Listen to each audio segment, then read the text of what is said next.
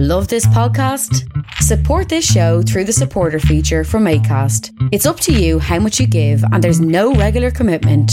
Just hit the link in the show description to support now. Hey, I'm Ryan Reynolds. At Mint Mobile, we like to do the opposite of what Big Wireless does. They charge you a lot, we charge you a little. So naturally, when they announced they'd be raising their prices due to inflation, we decided to deflate our prices due to not hating you. That's right. We're cutting the price of Mint Unlimited from $30 a month to just $15 a month. Give it a try at mintmobile.com/switch. $45 up front for 3 months plus taxes and fees. Promo rate for new customers for limited time. Unlimited more than 40 gigabytes per month. Slows full terms at mintmobile.com. Many of us have those stubborn pounds that seem impossible to lose, no matter how good we eat or how hard we work out. My solution is PlushCare. PlushCare is a leading telehealth provider with doctors who are there for you day and night to partner with you in your weight loss journey. They can prescribe FDA-approved weight loss medications like Wegovy and Zepbound for those who qualify. Plus, they accept most insurance plans. To get started, visit plushcare.com/weightloss. That's plushcare.com/weightloss.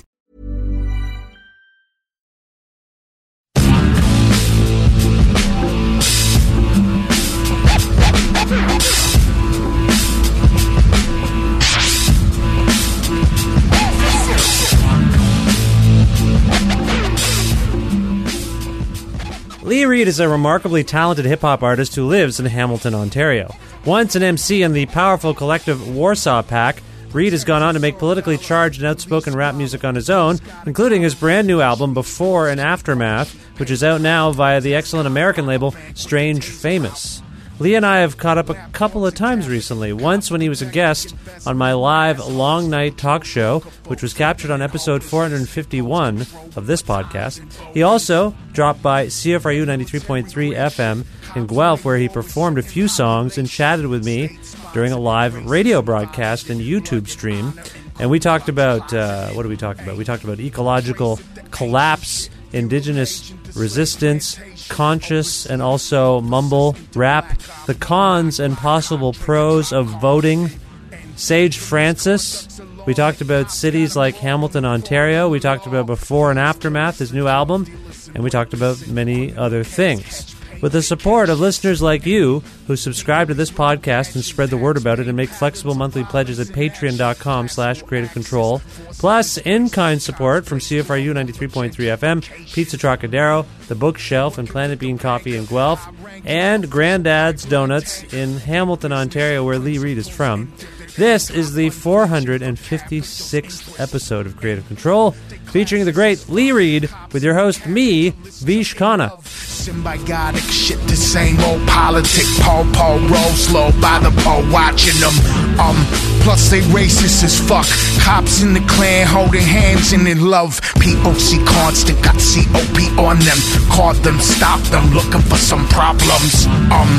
They goons with impunity, kill, beaten, harass certain communities. Done in collusion with state absolution. Brute force, dude core, fuck those douches.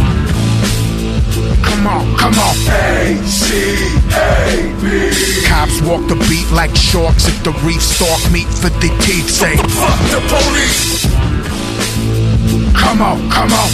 A-C-A-B. Cops serve greed at the feet of elites. They the teeth of the beast, say fuck the police. We are gonna have equal rights and justice in our own country, or we will restructure their function and ours. Hi, Lee. How's it going? Good, Vish. How are you doing? I'm very well. It's nice to have you here in Guelph. Thanks. At CFRU. Is everything okay in there? Yeah. Brian and Jenny hooked it up good. Everyone technically assisted you. You feel right. comfortable. I do. You are, for those who can't see us right now, you are surrounded by green fabric. I am. This is for the YouTube channel that we have at CFRU. So you won't know what's behind you as you're performing today. How does that make you feel? Great. I know I'm in good hands. All right. Well, that's great. And before we get too much further, Before and Aftermath, your latest album is wonderful. Thank you. It's amazing. I love it. I've been listening to it a lot. I can't wait to hear you play songs from it, because that's what we're going to do. You're going to play some songs. We're going to chat about it. Is that the plan? Indeed. Sounds great. Okay, why don't you kick things off with a song? And if so, if you don't mind doing that, what song do you want to start with? I'm going to start with The Six Massive, which is the first song on the new record. Okay, let's hear it. This is Lee Reed live on CFRU. Yeah.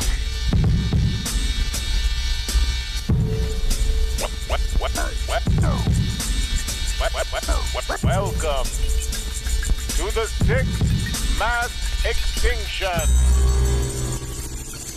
Yeah.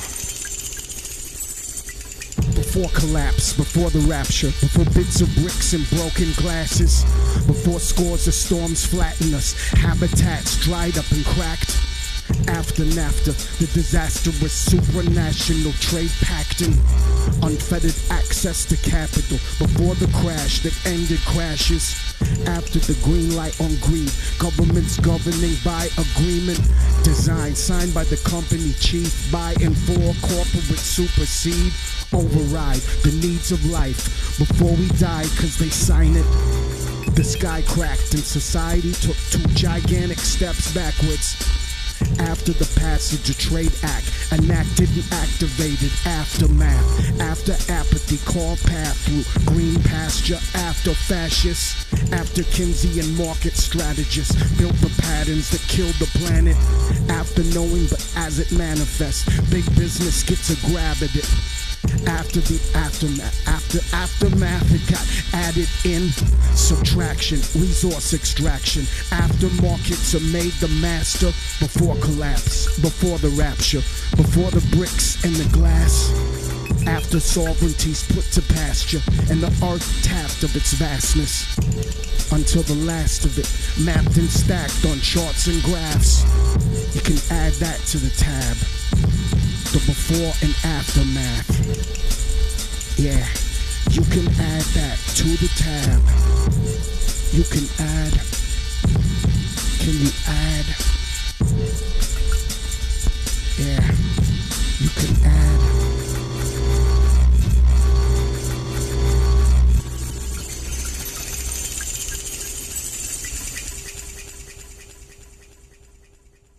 New music live at CFRU. That was new music by Lee Reed. That was the sixth massive from his excellent new record, Before and Aftermath, which is out now via Strange Famous Records and came out in October. Lee, that was great. Thank you. How you feeling in there? Good. It's a little odd performing in a room surrounded by green fabric. Yes, with headphones on. I can only imagine it might be odd. But and again, for people who end up watching this or are watching it now on YouTube, maybe they can fill us in and let you know what it is you're floating in sort of digital space there. But no, that was great. So that kicks off the record. Is there a reason why the sixth massive kicks off Before and Aftermath? Yeah, I guess in a sense it's not really a single.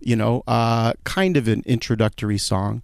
The sort of vocal cut that we dropped at the beginning there, welcome to the sixth mass extinction, it seemed to kind of situate the album correctly, or what we were really trying to do this period in time and in history. I think that's pretty much the best sort of situating phrase that comes up in the record. Welcome to the sixth mass extinction in progress, so to speak. That's right. Scientists believe there have been 5 mass extinctions, and scientists believe we've begun the 6th mass extinction. Indeed. Where do you know where we are? Just to keep this performance nice and cheery, do you know where in the 6th mass extinction we currently are situated? How far gone are we? I'm no scientist, but I've been reading that we've somehow managed to destroy more than half of the animal and plant species in the last 50 years. So I guess we're more than halfway through it. I don't really understand what constitutes the mass part, whether it's the speed with which it happens or the total number or percentage of species that we've lost. Yep. But like the IPCC report that came out recently, everything's pretty dire, and none of it's new information. We've been hearing this for years. We've been hearing this since I was a kid, really. But I feel like the tone and the worry and the panic in the voice of scientists and in the voice of people that are talking about it is getting a little more fever pitch. So I would say we're we're more than halfway. So how do you, I mean, I know how I feel about this, and like you say, we've been hearing this for decades, some of us, like that things are dire, but it does seem like the I don't know, it just seems more, like you say, there seems to be a bit more weight behind the pronouncements from the scientific community. How do you feel about this? Because I know one of the things I like about you on some level is that you recognize that certain things are futile. Certain things we do. I know you have strong stances on whether or not people should vote, for example, and how they should react to things. Do you feel in your heart, and you can be honest about this, do you feel like we can do anything to combat what scientists, to agree with scientists and do something about what's going on? I get more pessimistic as time goes by. And you have every right to be, I think. Yeah, I think so. I think pessimism's probably realism at this point. You know what I mean? That said, I do spend a lot of time, and I do encourage other people to spend a lot of time getting more engaged with organizing. Which that, to me, suggests that there's hope within what you're talking about. Totally. I mean, as much as pessimistic as my lyrics are, or as my songs are, I am optimistic. I still see it. I still am inspired by good organizing, and I'm inspired by young people's engagement with these issues now. There's definitely things that give me hope and make me optimistic. That said, I mean, I see it as kind of two paths for me. I picture, it's kind of like that phrase, what is it, hope for the best but plan for the worst, Sure. And I think we not only need to be organizing to kind of change how things work as we traditionally understand them, but the greatest revolutions in history came about by making old ways obsolete. And I think what's exciting to me, in addition to folks organizing in environmental or social justice issues, is also people that are doing something else completely. More and more friends that I have living in kind of communities of mutual aid, using less money, sharing up on things, sharing up on kind of almost building their community up around not using money and not, taking part in society as we conceive of it right now. Right. So I see both of those kind of angles happening at the same time. And I think it's important that we do that. We need to start thinking about things like food and water security at a more local or community level. This is likely why you tend to write lyrics in a rather blunt way. I think we've been receiving sugar-coated information for so long. And I think your viewpoint is like, things are dire. There's hope there. Like, there's something we can do, but you need to be traveling with both perspectives in parallel. Like, things are bad.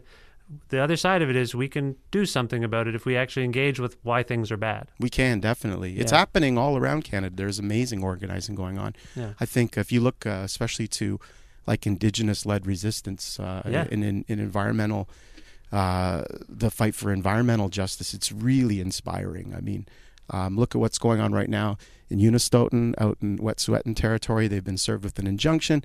These folks have sort of built a community in the path of pipelines on some unceded land out there. You got the tiny house warriors doing the same thing.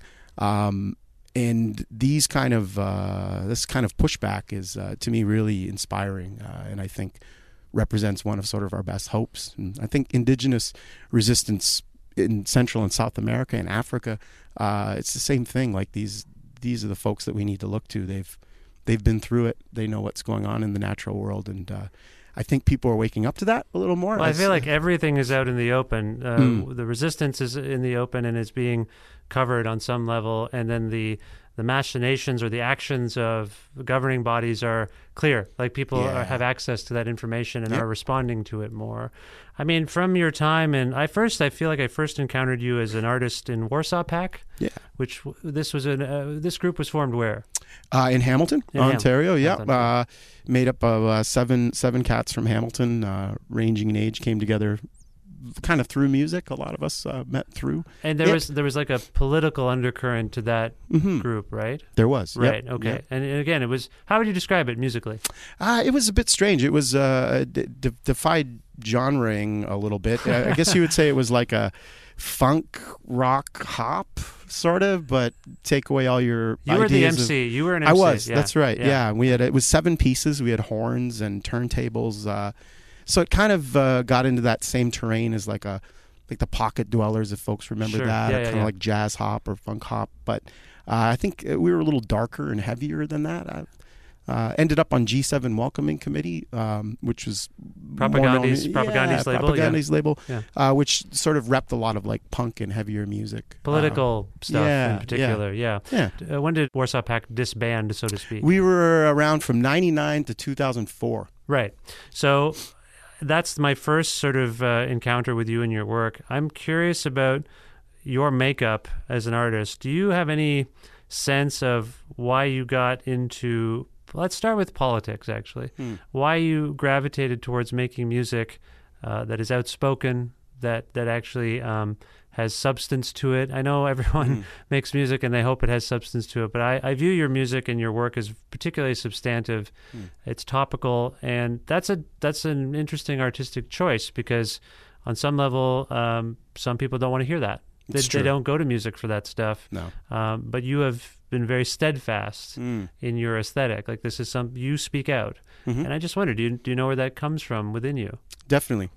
It comes from, the music that you take in when you're a teenager kind of affects you more than any, I think. I mean, I'm sure most people experience it that way too, that period from, age like 15 to your early 20s. It kind of like sticks with you. It's formative. Yeah. And so I was those ages as kind of hip hop was growing, so I'm 45 now. Happy birthday. Thank you. You're welcome. And so the hip hop that was around at the time that I was receiving it for the first time, even if it wasn't overtly political, it had a kind of substance to it or a social message in some ways. And the stuff that was overtly like that, for whatever reason, I just loved it. The first Public Enemy album, Yo Bum Rush the Show.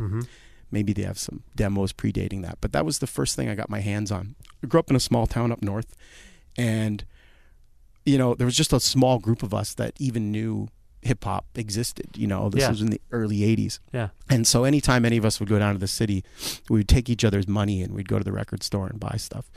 And a buddy of mine went down to Florida once, and he came back with this Yo Bum Rush the Show. And I put that on, and seriously, that record like changed my life. Like I was just like, what is this? And I just loved it, and I've loved PE since. And the message that came with early hip hop, it kind of like, for me, got me looking into issues and got me looking into history and got me looking into politics. So the two for me are kind of intertwined a bit, like my interest in politics kind of walked this at the pace that music was revealing it to me. We didn't have the internet back then. I couldn't just hop on a computer and figure out everything that Chuck was saying. It took a while to distill and to learn about. And Rage Against the Machine in the early 90s really affected me. I don't know. I was always moved by music that had a message like that, like the Dead Kennedys, Minor Threats and punk. It just, I don't know, it spoke to me, it moved me, and it kind of, I admired and looked for that in other artists. And I didn't really start writing and performing hip hop until much later in my life, but I was always listening to it and always kind of informed how I looked at things. Yeah. And when I got into writing it and performing it, was just kind of natural that I'd want to say those things, Well, you said something quite fascinating to me just towards the beginning of what you were just expressing, which is that I think you were alluding to the fact that some of the hip-hop that you encountered maybe wasn't as overtly political as Public Enemy, but by its very existence had a kind of political nature to it, a socio-political nature to it. Like maybe Tribe Called Quest or something didn't say the same kinds of things that Chuck D might say in a song, but they were expressing issues in their community, and it was in a feel-good aesthetic on some level, but you did get the sense that they had transcended something to get to that point where they could feel, their communities were in peril of some kind, and a lot of hip hop seemed to be coming from that period. So I agree with you. When I first encountered it, it all felt significant. It all felt important. But now I feel like hip hop has been saddled with that expectation. And so I've talked about this numerous times where like I say to people, sometimes I don't relate as much to contemporary hip hop because I don't hear that kind of substance to it. And when I step back and hear myself saying that, A, I feel like I sound old, and B, I feel like it's unfair. I don't saddle other genres of music with that same kind of handle. Like, why isn't this saying something? Why are you only talking about materialism? When I think about all the rock music I've consumed, most of it is just whatever, frivolous kind of stuff. Do you feel that? Like, do you feel like hip hop? Definitely. Yeah? Yeah, I know exactly what you're saying, and I feel the same way. I never get into those conversations with people. You know, if I'm online, a lot of my contemporary, like older heads that are still doing it, especially, or are still connected with the community, there's a real vein of like anti-mumble rap, whatever you want to call it, that runs through the discourse. And I never really engage with that. If I'm forced to, I like to remind people that they could just go out and dig a little deeper because there is some amazing new hip-hop being made. But I understand what you're saying, and the sort of hip-hop that's foisted on people now, or the stuff that young people gravitate towards, it doesn't have substance in the same way that we came to understand hip-hop. But at the same time, should it have to forever? Like, does hip-hop have to, like, you know, do it that way all the time? And I mean, not to provoke this argument any further, but when I think of Wu-Tang Clan, who mean the world to me, on some level, like, yes, they were expressing aspects of their community and the reality there, but a lot of their songs weren't overtly political either. However, you mentioned mumble rap there. Technically, some of the greatest rappers of all time live in the Wu-Tang Clan. Like, I think just technically they are amazing, and they put a lot of effort into their ability. And that, I think, is another, again, I don't want to go, you don't like to have these conversations. We're opening up a can of worms here that I don't even fully, I'm not committed to this argument. But when you hear people of our vintage saying, like, I don't know, it doesn't feel like they're putting the byline is, we're crotchety old men saying, I don't know if these kids are putting as much effort into it the way we used to, or the people we liked used to. And you get into this, like, I do, like, fundamentally, it's just me maybe being out of touch. But I do dig, like you say, I dig deep, and I still listen to contemporary hip hop. But I do worry that the stuff that resonates the most with me, that's contemporary, sounds like the stuff I liked. And that's whatever. That's just maybe human nature. I don't know where I'm going with this argument, but I think, do you agree? Maybe it's just I us. do completely. No, and it's not just us. I think a lot of, especially people that are, you know, as you say, of the vintage that grew up when hip hop was in its infancy.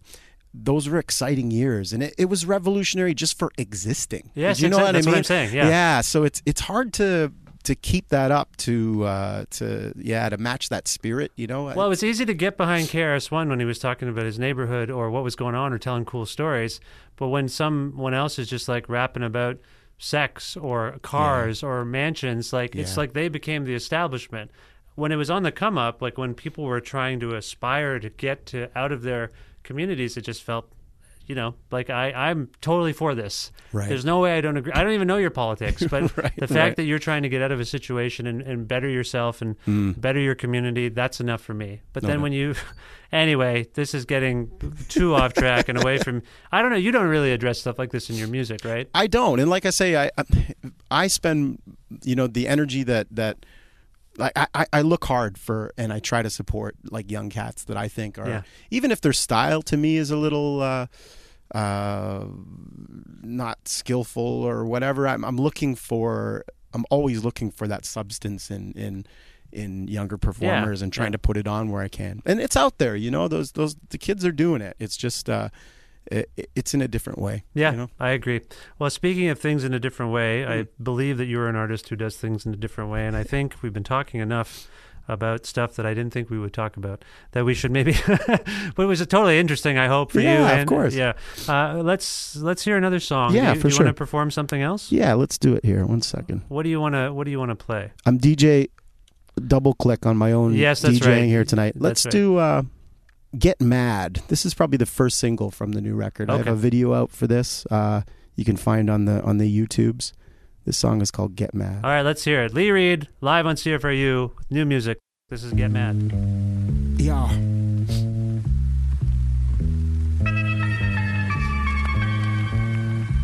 got to get mad. I've been on the lift of fist, spit the resistance since like 96 or since time in a bit. Grip the mic, spit the rhyme that split the mind into bit size and design lines to politicize my gift into paradigm shifting. Gone distances, long distances, armed with mic like bombs and bricks. And I rap this for the blacklisted, black banner lifter anarchists. My jams have been banned from Christmas, man. Too damn anti-capitalist. Smash system, crash the market, smack the out of fascist talk with bars that crack the whack facade. The mob at the wall getting larger, larger, large, large. I want you to get mad. You've got to get mad. I talk this with my fist in the ball of it. At all of it, cops, bosses, and economists, and the columnist, electoral politic, charity, violent doctor, lawyer, court order, news reporter. I march my to Mordor, record and perform to kick down doors with it.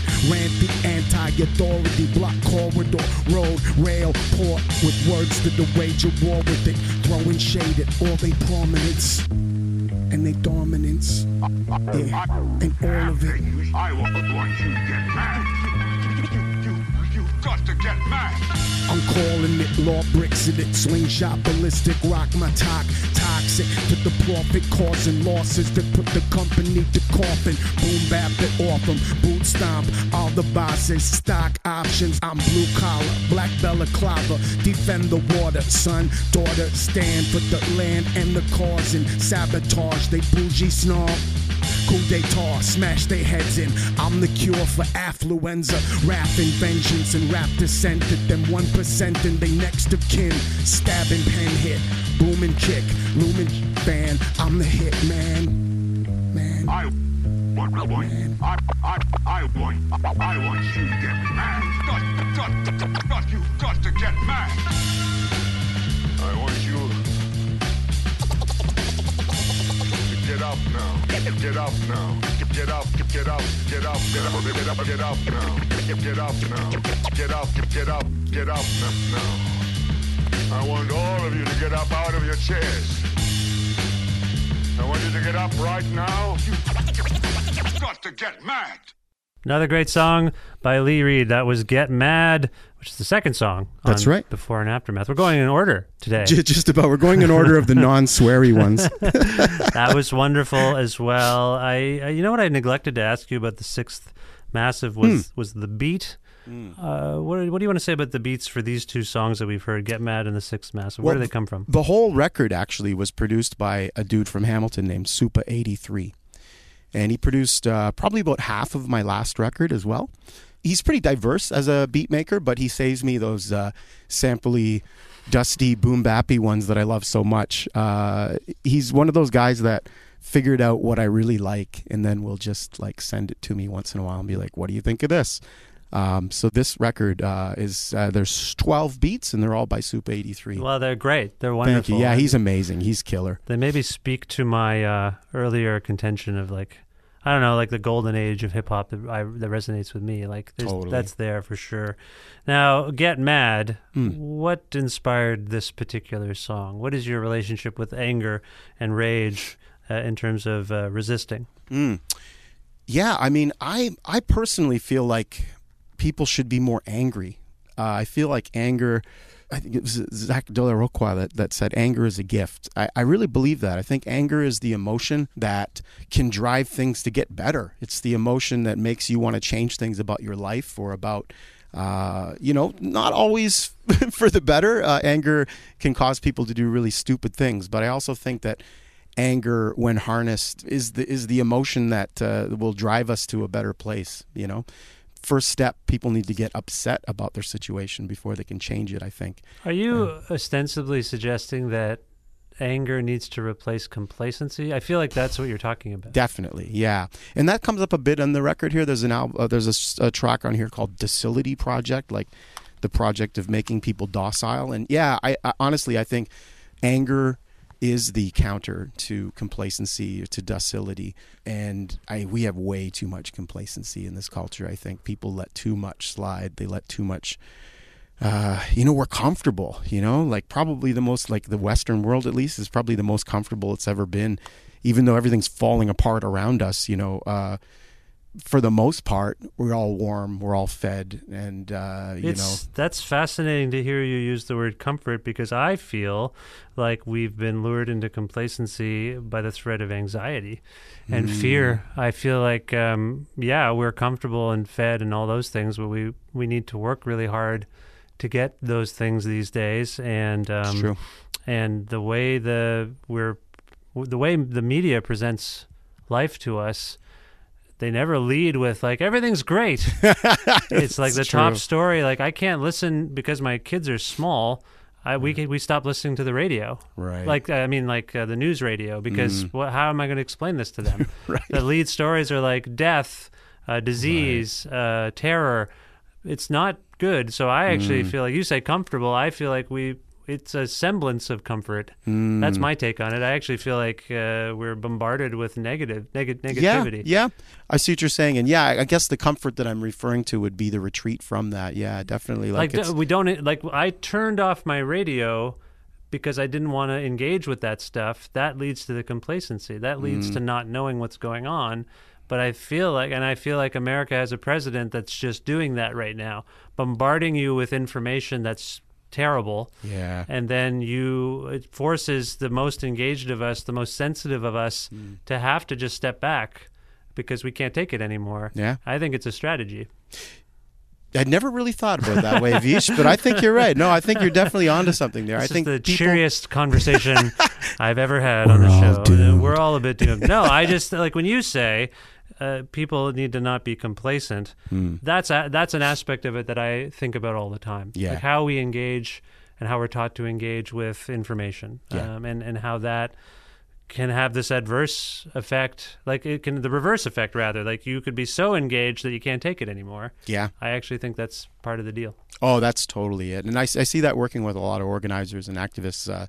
Burnout's very real, and it's impossible to do all the things that you might want to do around a campaign or around a period of time. And it's it's very real. And when you get too caught up in it, it can burn you out. That's for sure. Well, one of the striking turns of phrase in that song, Get Mad, is, and I've been enjoying listening to this album on my walks to work and whenever I can in my headphones. You're right in there. You're right in my head. And so I've been struck by this line a few times. I'm the cure for affluenza. Which I thought was very clever and funny. What were you? I mean, I know what you were kind of getting at there, but can you expand upon that? We are very fixated on who has wealth and who doesn't, and no doubt. We do tend to think that that's the root of so many of our problems. And I can't argue that, but I also don't know. I don't exactly know what can be done about this disparity. Do you have? I'm not asking you for a solution here, Lee. No. Yeah, when you talk about affluence and how you as a representative of some kind of revolution or resistance, like what's going on? What's going on in that line for you? Well, what's going on? I guess I'm trying to be vaguely threatening. You know, I'm trying to be like politically gangsta maybe or something. I'm trying to sound like I'm a danger to affluence and to wealth. I'm the you cure and for what you represent. Yeah, exactly. Right. Exactly. Right. I mean. Is equity in society and economics, is that going to solve everything? Not necessarily, but I mean the disparity right now, it's feudal age kind of stuff. You know what I mean? Like it's getting worse. There's people with so much while so many people have nothing. Hey, I'm Ryan Reynolds. At Mint Mobile, we like to do the opposite of what Big Wireless does. They charge you a lot. We charge you a little. So naturally, when they announced they'd be raising their prices due to inflation, we decided to deflate our prices due to not hating you. That's right. We're cutting the price of Mint Unlimited from $30 a month to just $15 a month. Give it a try at mintmobile.com/switch. $45 up front for 3 months plus taxes and fees. Promo rate for new customers for limited time. Unlimited more than 40 gigabytes per month. Slows full terms at mintmobile.com. Ready to start talking to your kids about financial literacy? Meet Greenlight, the debit card and money app that teaches kids and teens how to earn, save, spend wisely, and invest with your guardrails in place. Parents can send instant money transfers, automate allowance, and more Plus, keep an eye on spending with real-time notifications. Join more than 6 million parents and kids building healthy financial habits together on Greenlight. Get your first month free at greenlight.com/ACAST. That's greenlight.com/ACAST. You know, literally, what is it now? I think it's like 6 or 7 people have the same wealth as half the planet. Like, that should not be possible. But that I feel like for the possible. last 15 years or so, I feel like that point was hammered home, certainly in American media circles, by people like Bernie Sanders and whoever else is, Michael Moore, whatever. They've been saying this forever, but yet elections come around and people vote for the opposite of their own interests, which, again, I mean, this is another reason why I think you have said, and I don't mean to, I feel like I may be paraphrasing Facebook quotes and whatnot, but you do feel like, well, there's lots of work to be done working within the system, so to speak. Do you think that's futile at this point? I do. Like I really do. Voting for anything is...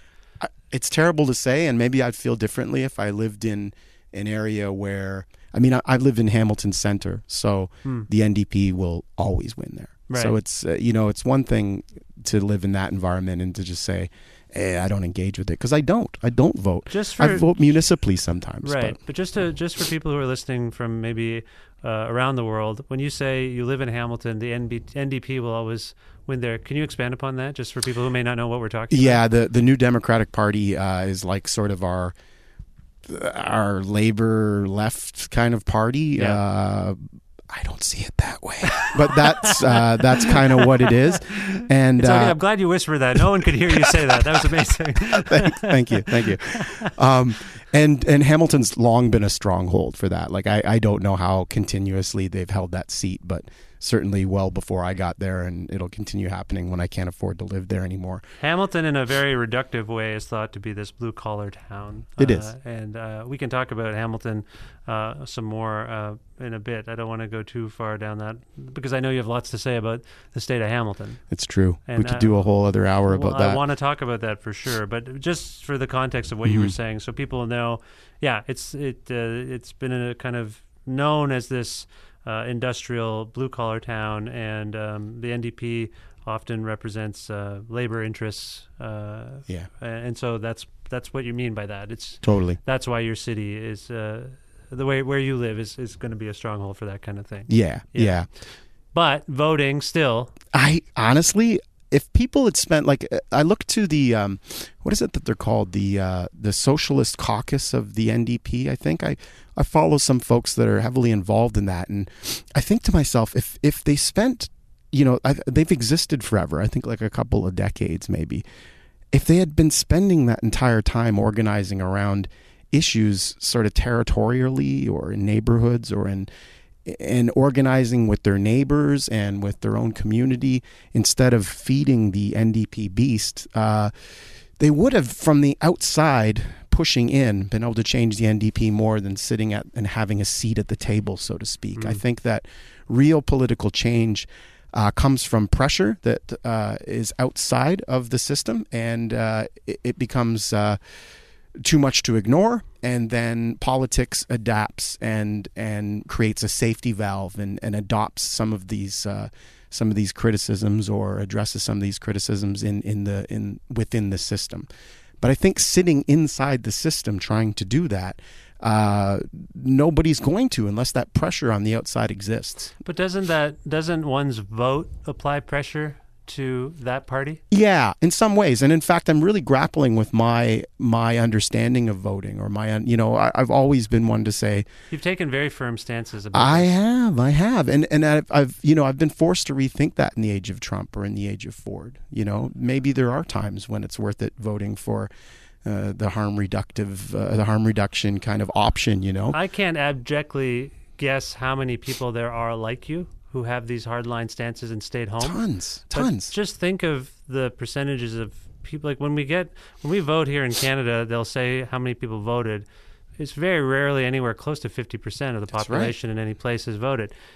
If a good percentage of people, and I know a good percentage of people think exactly like you do, what's the point? And then they wake up after the election and be like, oh no, what happened, right? Right. So I'm not advocating, by the way, for voting or not voting. I just, when you say applying pressure, what you said, I think, is the ultimate pressure on the system has to come from external to the system. It does. And what I'm arguing, I guess, in this particular case is that I think those votes count as that pressure. I mean, yeah, in some ways, I think you're right. Like you can make the ground more fertile for change depending on who's in power. But I guess we've got visuals here, so I can show you. This is the entire spectrum of political discourse, with this being the left and this being the right. And all of our political parties are occupying a space about this big, pretty close to the far right of how politics should operate. And I think arguing about what they get us doing is arguing around social issues that are divisive, and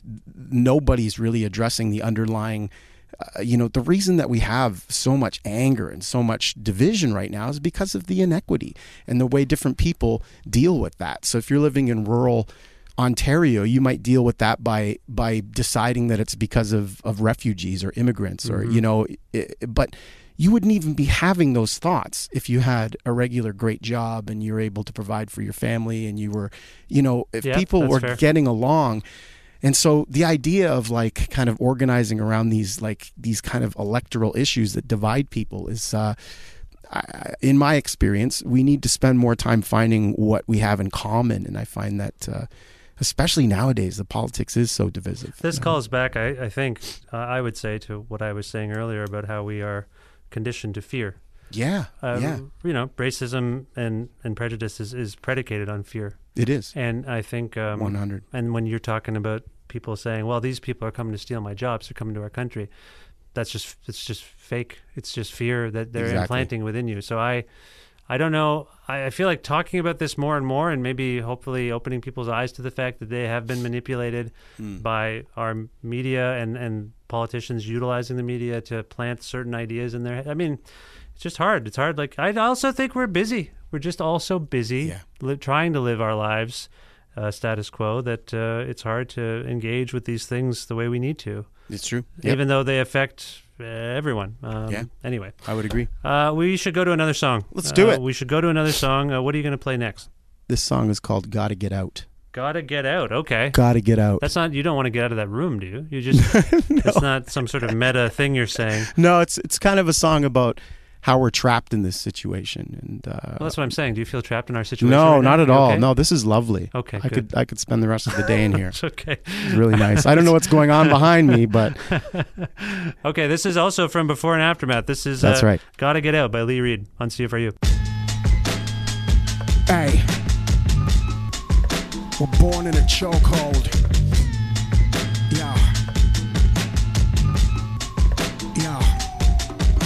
Born in a chokehold, the dead by the boatload. The mirror, smoke, steer folk, fears and hopes. The first past the post, lesser evil host than the demon. Feed off of your poles and off of your boats. And then hopelessness grips folks by the throat. Choke them, hope's the emotion most used in the process of social control. Leave her getting pulled like wool over your eyes, or the light bulb in your soul. They like life to be dull for the pros. Working whole abyss, kitchen, ditches, pits and malls, and hold it. Who chose this path unfolding? Who built this mold that our goo's supposed to conform to? Born to closed system of passive victims of math of capitalists, business strategists, updating statuses, data gathering, algorithmic pandering. Do the dance, man. Hey, we rent a burning house now. I gotta get out. I don't know how. Stopped it, blocked it, boxed in, or surrounded now. I gotta get out. I gotta get out. No door, no portal, no exit route. Hey yo, I gotta get out. I don't know how. You got disavowed and cast out the crowd, cause your access card says you're not allowed. Hey yo.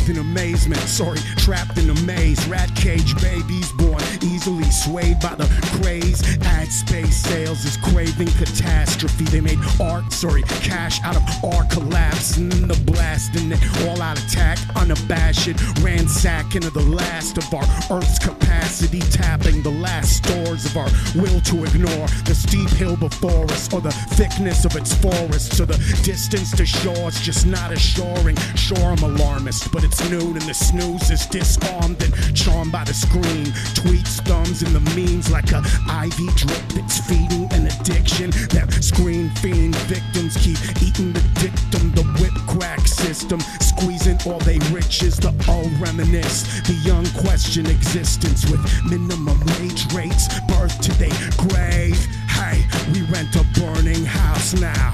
I gotta get out, I don't know how. Stopped it, blocked it, boxed in, all surrounded now. I gotta get out, I gotta get out. No door, no portal, no exit route. Hey yo, I gotta get out, I don't know how. You got disavowed and cast out the crowd, cause your access card says you're not allowed. Hey yo.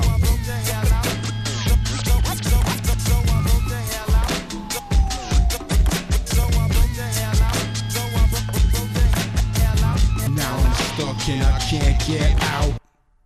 Wow, that was amazing. That was gotta get out. Right? Yeah, I had to cut that off. That on the record. That's it's one of the tracks that I have a guest on. My homie Kay the Aquanaut from Saskatoon. Yes, I was on that track. So his verse is 20 bars, so I had to sort of situate myself differently on this beat. Yes, I'm just looking at your Bandcamp page, which everyone should go to leereedsfr.bandcamp.com to check out before and aftermath. But it does say that the song is 5 minutes and 25 seconds, which is a bit longer. I surprised you. Almost double most of your songs. Well, there's a big set of cuts at the end. I should mention that too. All the cuts that you're hearing are by my buddy Crime One, one of the DJs that I work with. Okay.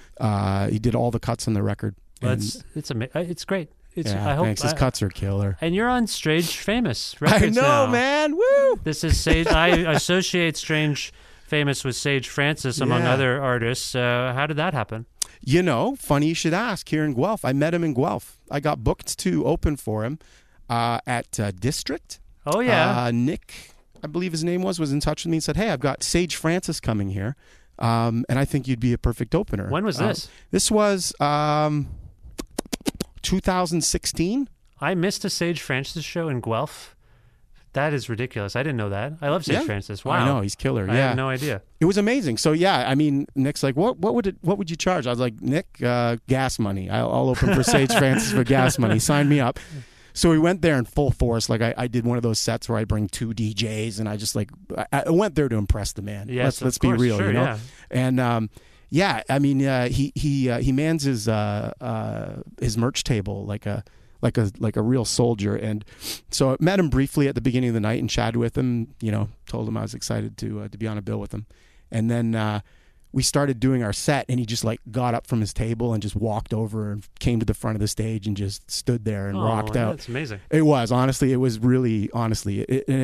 amped me up. I probably had one of the better performances I'd had that year, you know what I mean? Just because I'm like trying so hard to impress the dude, right? He's a great guy too. I remember interviewing him for CFRU for the old show I had on here, and a couple times he was on the show, and he's just amazing, amazingly thoughtful guy. Totally. And it makes sense that you're on this label, I have to say. It's wonderful. Yeah. It's wonderful. So he was chatting about it then. Yeah. He took copies of my last record, the Butcher, the Banker, the Bitumen Tanker, and was in touch about trying to carry that on Strange Famous. And I was like, this to me was like the most Canadian thing I'd ever put out. And I thought, geez, Sage, would you mind if I give you a listen to my next record? Because I kind of wanted it to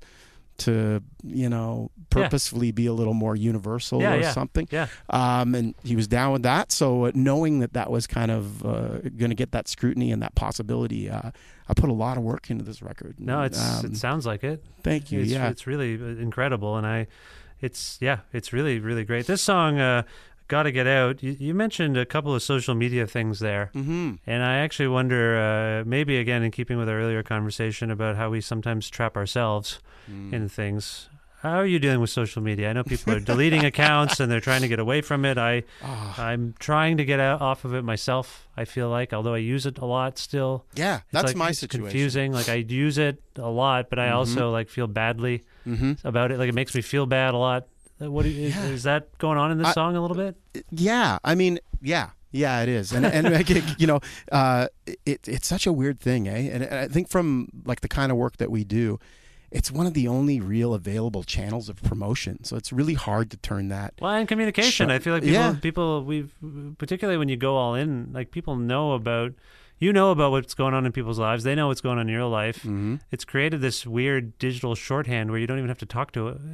You walk in and you say, "I heard about your cat. Thing, yeah, I'm sorry." Totally. You don't even you don't even have to say how are you, which is, I think, not good. Yeah, I would agree. Level. I think if you follow me on social media, you might have noticed I mean, first of all, I don't use my real name. No one's got at me about that yet. I think if they did, that'd be it for me. Yeah, I guess Facebook cracks down on that for sure. Yeah, and I've got haters out there who would probably try and make that happen to me. But the truth is, I don't really put much personal information on there. I got to do that. I think that a lot of what I share is stuff that's going on in my life. It's either music or activism. Yeah. And I'm either, I'm trying to use my list, my network to amplify, the work of people struggling, or music. And I try to share the music of people I think are making good stuff, and I try to share the organizing and activist work of people doing good stuff. But you could go right back to my day one, and there's no pictures of me and my mom. There's nobody knows what my pets' names are. No, I've been pretty careful about that from the jump.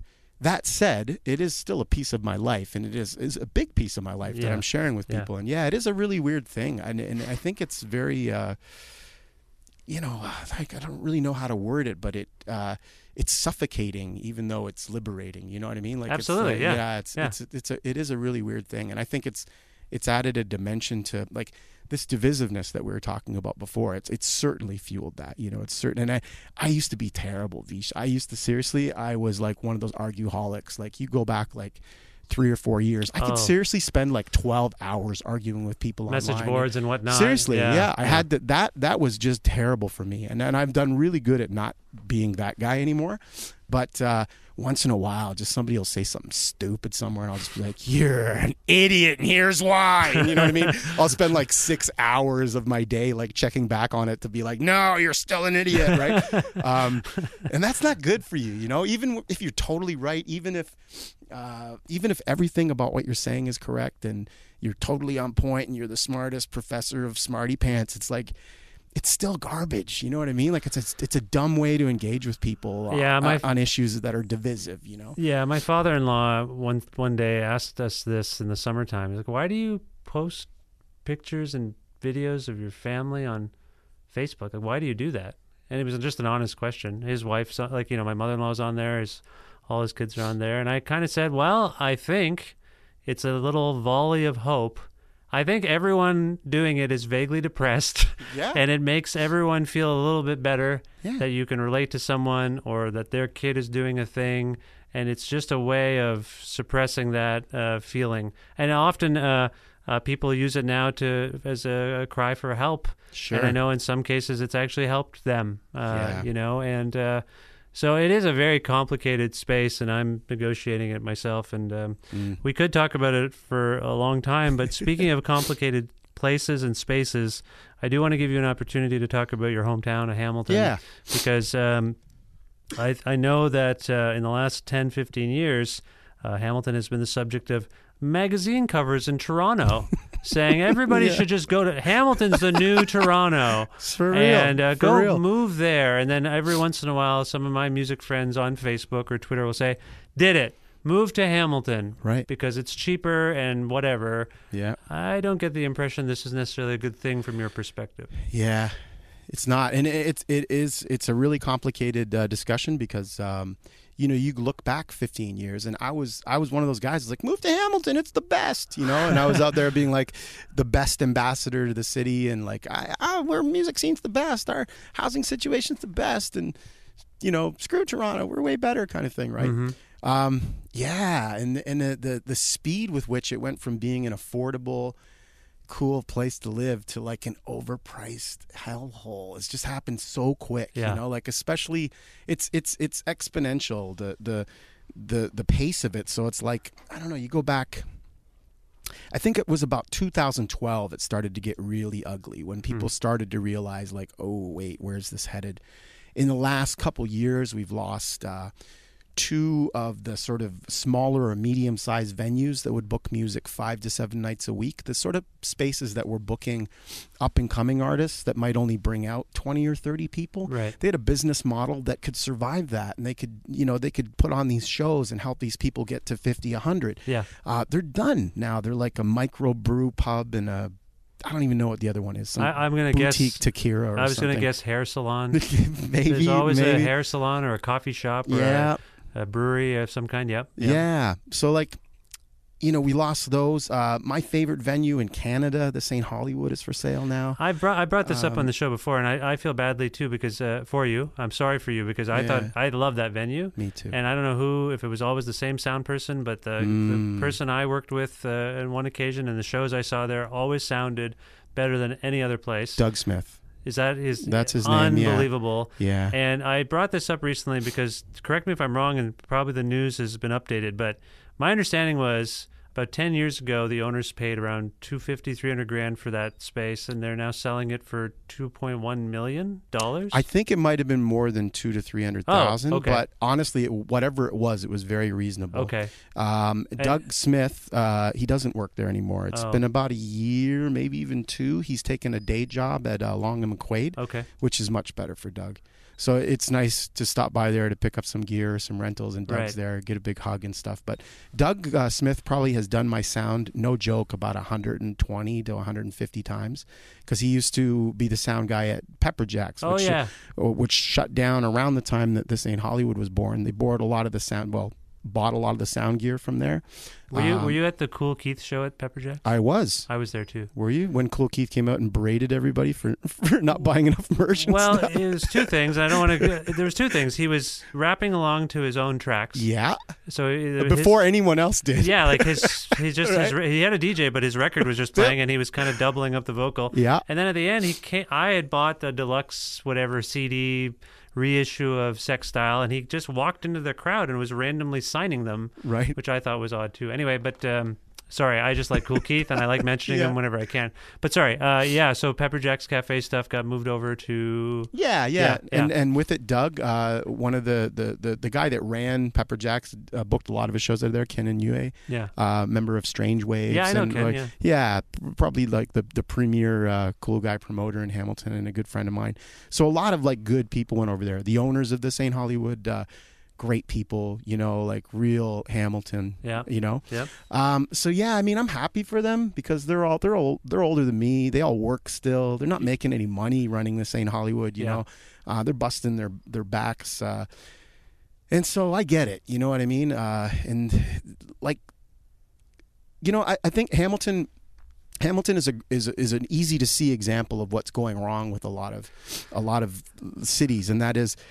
It's capitalism because, you know, there was a time when the rents in Hamilton, literally, it wasn't that long ago that they were half as much as they are now. You look back maybe 5 to 8 years, the average rent was affordable. People could have like a minimum wage job or piece together 2 minimum wage jobs, and they could easily make the rent, easily eat, easily pay their bills, and they had some money left over. And now they don't. And I think that's what's driving, like, we have all these like initiatives about Music City and all this, and if shows were just starting earlier, or if you know, the door was half the price, or no. Look back 10 years, there was, you know, dozens of people that would go out and see 2, 3, 4 nights of live music every week because they could afford to. Right. And now kids can't afford it. Yeah. Let alone the artists who can't afford studio space or who can't afford a jam space or can't afford to live downtown.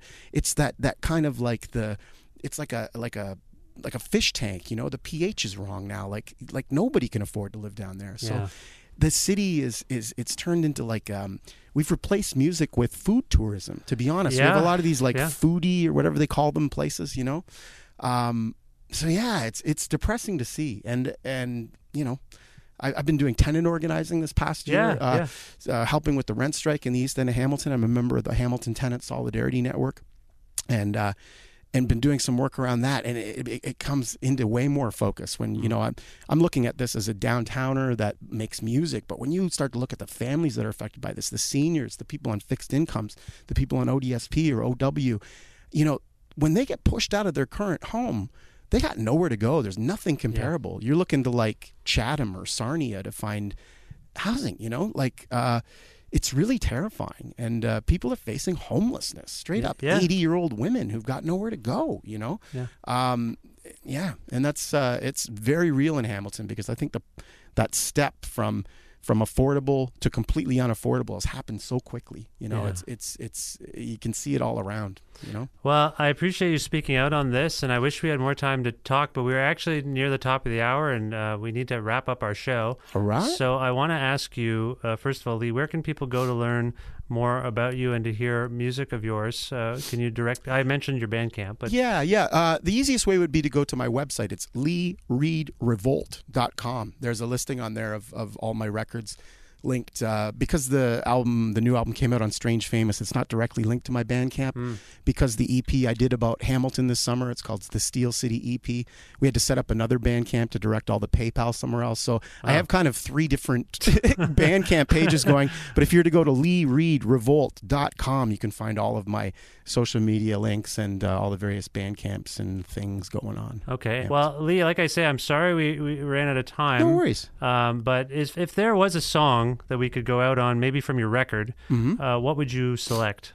Play the last song, Sad Trumpet. It swears free, and encapsulates, I think, the mood of the record well. Okay. Lee, thank you so much for coming to Guelph and being with me today, and for doing this. It means the world, and I wish you the best of luck with everything going forward. Thanks, buddy. Thanks for having me.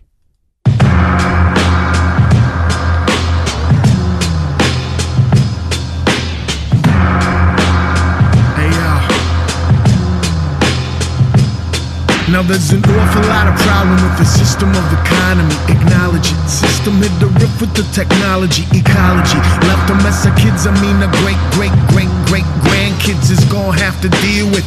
Feel this. Present day people catch a wreck from it, depressed from it. System got them living under stress, the rest from it. Press for the rent again. Dad got the pen again and counting every cent again. And gotta do the food versus medicine. Trying to find a way to bend dollar to a favor when mom working 2 jobs, doing hard labor, man. Boss has got a house across the harbor, it's marvelous. Backyard garden, it's the logic of the market that keeps us at the bottom in the squalor, the poverty, economic model that run by psychotics, a product of the 1%ers, taking the biggest of the percentages, inexpensive. The bills, food, and the rent is making folks apprehensive, let alone a dental plan, Lisa need braces. Family gotta scrape the face, cost of the basics. Ballot box offering 2 choices, stasis, a change of face or a new coat of paint over the same old arrangement. Selling us change while they keep it all the same again, maintaining the reign of this whole arrangement. Stasis, no matter model or the make of it, we pay for it, cause that's a future on the pavement, kid, face it. The situation looking bad, sometimes I think about it, it makes me so sad. Sometimes I read the stats, it makes me so sad. A big knot in my stomach, I got nothing, bump this sad trumpet.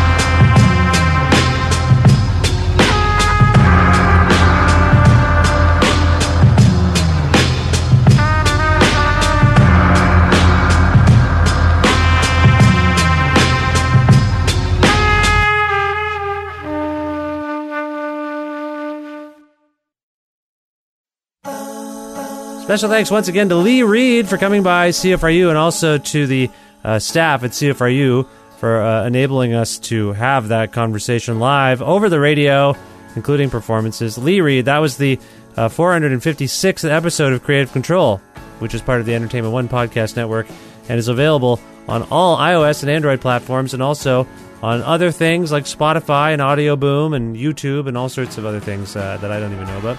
you can't find an episode that you've been hearing about, and you look on one of those things and it's not there for some reason, or if you want to find out more about me and sign up for my regularly scheduled newsletter, all of that stuff is on my website. Please visit vishkhanna.com for more info. You can like Creative Control on Facebook, follow us on Twitter at vishcreative, or follow me directly at vishkhanna. You can listen to a radio show version of Creative Control on Wednesdays at noon Eastern Standard Time around the world at cfru.ca, or on an actual radio at 93.3 FM if you're in or near Guelph. Also, please visit patreon.com/Creative Control to make a flexible monthly donation to keep this podcast going. Your pledges mean the world, and they really, honestly, keep the podcast going, because how else is this podcast going to make any money? It's only because of you. Thank you very much. Patreon.com/Creative Control. Thanks again to Pizza Trocadero, The Bookshelf, Planet Bean Coffee, and Granddad's Donuts for their in-kind support of the show. Thanks again always to my friend, Jim Guthrie. Jim lets me use one of his songs to end the show each week. You can learn more about Jim at jimguthrie.org. And finally, last but not least, thank you for listening to this episode and other episodes of the show, and subscribing to the podcast and suggesting to your friends that they should listen to it. I see many threads on social media where people say, hey, I'm going on a trip. Can somebody recommend a podcast to me? And sometimes, just because I'm a raging egomaniac and I'm very insecure, I scroll through. This show's never mentioned. Never once. And, well, I shouldn't say never once. Every once in a while it comes up. But that helps. If someone says, hey, I need a podcast to listen to, and you think this might suit them, tell them about Creative Control. Is that too thirsty? I just think that's how the show gets around, is from stuff like that. From people saying, I need to listen to a podcast and I don't know what to listen to. Tell me what to listen to. That's my core audience right there, my prime audience. That's the audience I want. The ones who don't even know what they want, they might want this. Anyway, I digress. Thank you. Whatever you do to help the show move along and keep going, that's great. I gotta go. I will talk to you very soon. Bye for now.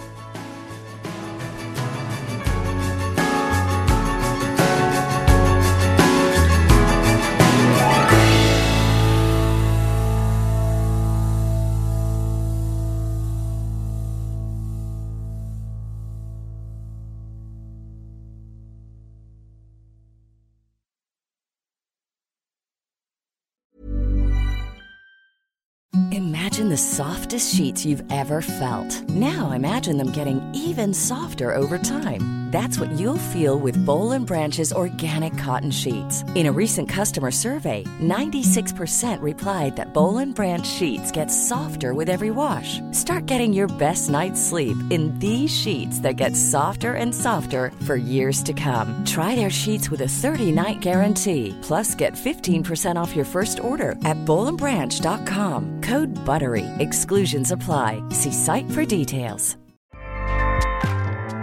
Acast powers the world's best podcasts. Here's a show that we recommend. The Real Housewives is a guilty pleasure for most, but if you're looking to not feel guilty about that pleasure, tune in to Everything Iconic with me, Danny Pellegrino, where I break down all the messy moments and behind-the-scenes antics of Bravo's popular franchise. And on Everything Iconic, I also interview celebrity guests like Kelly Ripa, Keke Palmer, Drew Barrymore, Cameron Diaz, and more about their guilty pleasures, their past work, and so much more. So if you're pop culture obsessed and find yourself watching way too much reality TV like me, tune in to Everything Iconic with Danny Pellegrino, wherever you listen to podcasts. Acast helps creators launch, grow, and monetize their podcasts everywhere. Acast.com.